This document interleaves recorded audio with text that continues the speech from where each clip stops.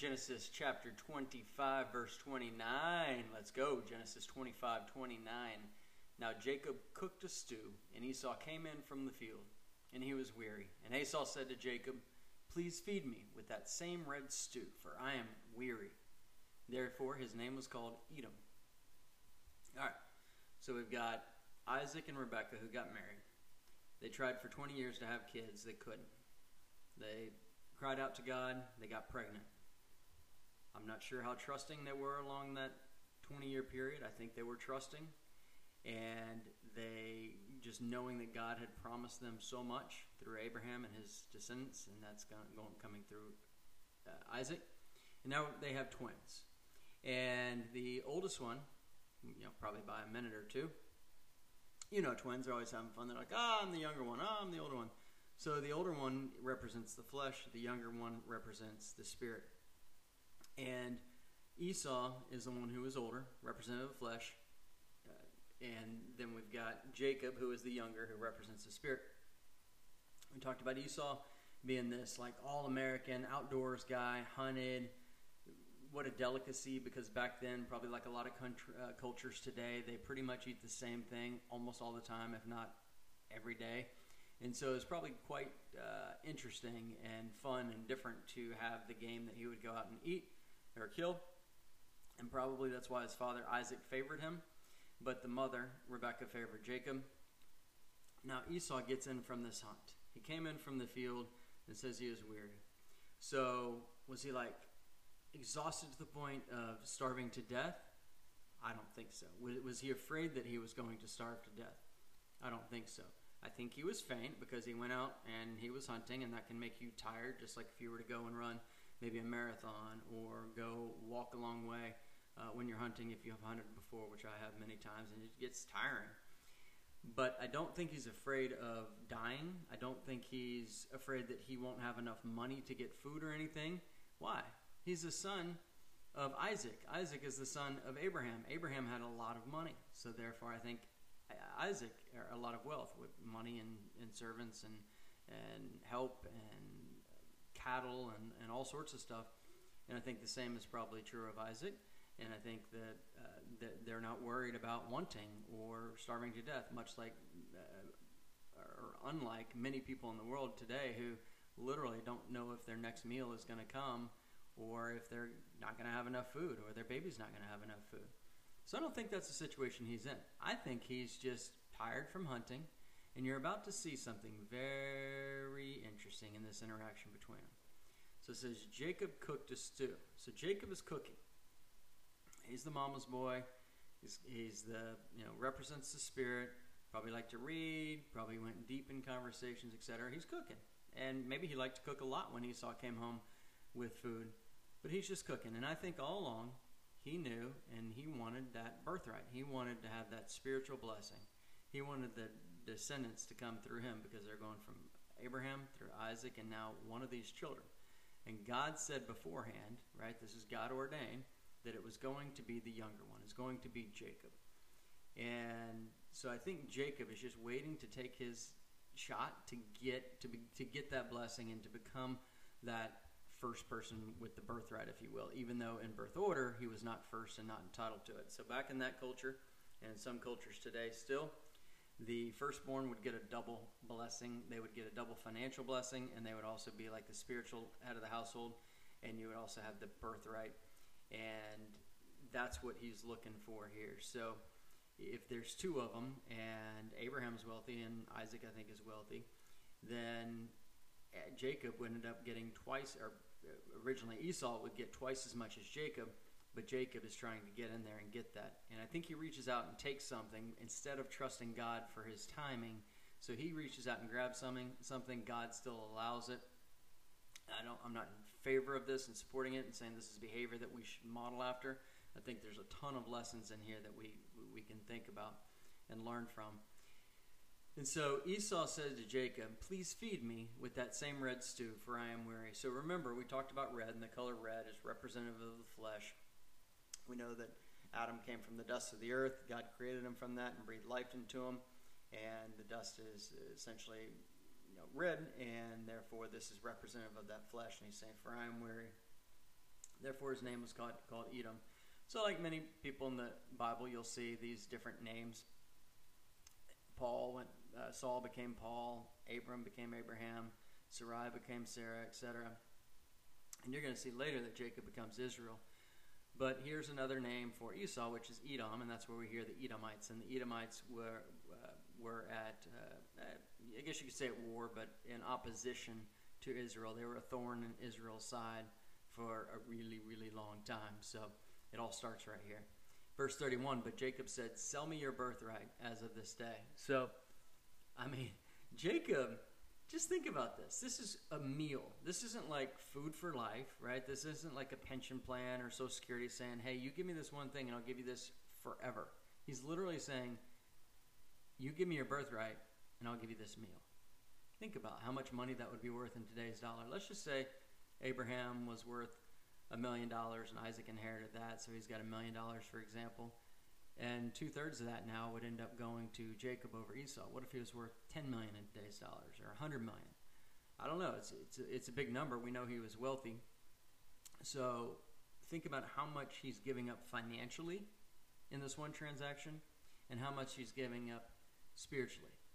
But it's showing us that we got to be careful not to focus on the flesh. And too often, you and I, we focus on the flesh. So we have to be cognizant of that. We have to recognize that. And when we see ourselves doing that, we ought to pray right now that God would show us and have us turn from that fleshly desire, turn away from that, and turn to God. Because Satan wants us to go right after that flesh. He wants to tempt us, usually with the same thing over and over and over. And we need God to step in and just help us, and help us. We need to ask him to take away that desire, take away, to be strong when that temptation comes, to recite verses, to walk away, to find a brother or sister in Christ, to have a pastor or a friend that you can call and help hold you accountable for whatever's drawing you away from the Spirit, from God, and to that flesh.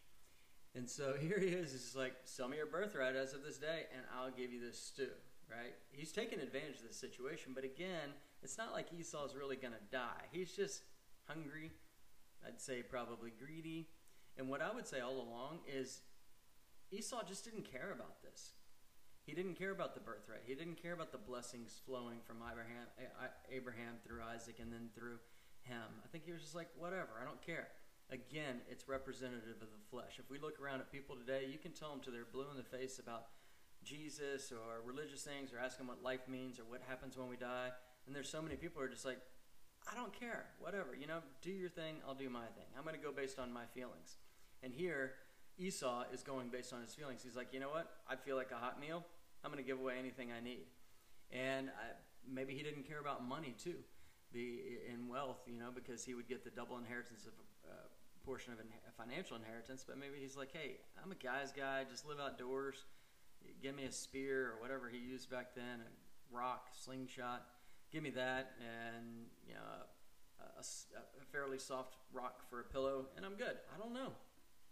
But what a strange transaction that he's just like, yeah, I'll give you my birthright. Just give me some stew. So 32. And Esau said, look, I'm about to die. So what is this birthright to me? And when I look into this and you look at the words that are used here, I don't think it means I'm literally about to die. I think it just means like, I'm so hungry I could eat a horse. I'm dying of hunger, that type of deal. Not like I'm literally on my deathbed. Again, he's in a wealthy family. He's a hunter. He'd been out hunting. I don't think there's any reason why he hasn't eaten in such a long enough time that he's physically going to die. I think he's just hungry.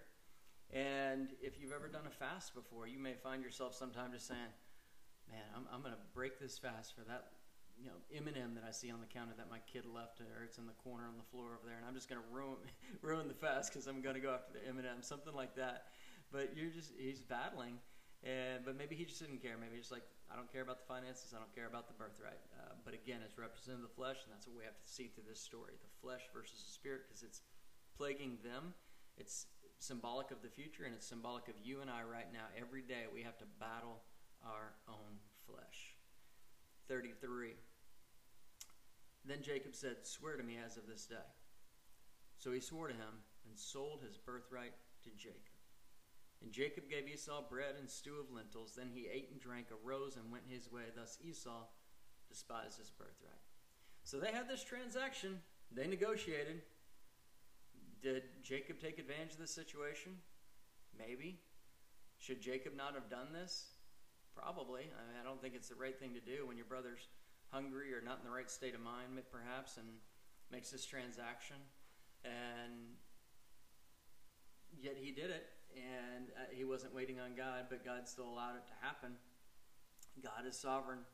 God allows things, and he causes things, and how that all intersects and how it intersects with our free will, I don't know, but he'll explain when we get to heaven one day. We're not going to figure it out this side of heaven, I can promise you that. And this is an oath, right? So it says, so he swore to him and sold his birthright to Jacob. So they made this oath, and back then, like a lot of countries today, oath means something. In America, when my dad and my granddad, they would tell me stories. They say, son, no matter what you do, you make sure that your word is true. You stay true to your word. You shake a man's hand, you don't need a written contract, but if you get one, that's fine. But you shake a man's hand even without a contract, you're going to follow through on that no matter what it is. But in this culture back then, if you broke your oath, you're going to die. Literally going to be killed. So it was very, very important back then, these oaths. And here he can't take it back. He gave away his entire birthright, double the financial inheritance, spiritual leader of the family when dad, who's Isaac, passes away, and the birthright, which is kind of the lineage of Abraham through Isaac, and then now it's going to go through Jacob. And that is so important. Why? Because they were promised the Messiah is going to come through them. And now Esau has missed out on that, and Esau's descendants, the Edomites, miss out on all that, and they end up going to war with Jacob's descendants, which Jacob, of course, we'll see later, changes his name, or God changes his name to Israel, and they're at war with Israel, battling in opposition, just a thorn in their side.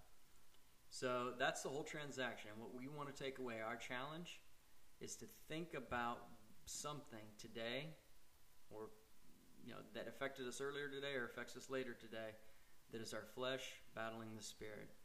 And I pray that each of us, myself included, would, one, recognize that, and two, ask God to help us.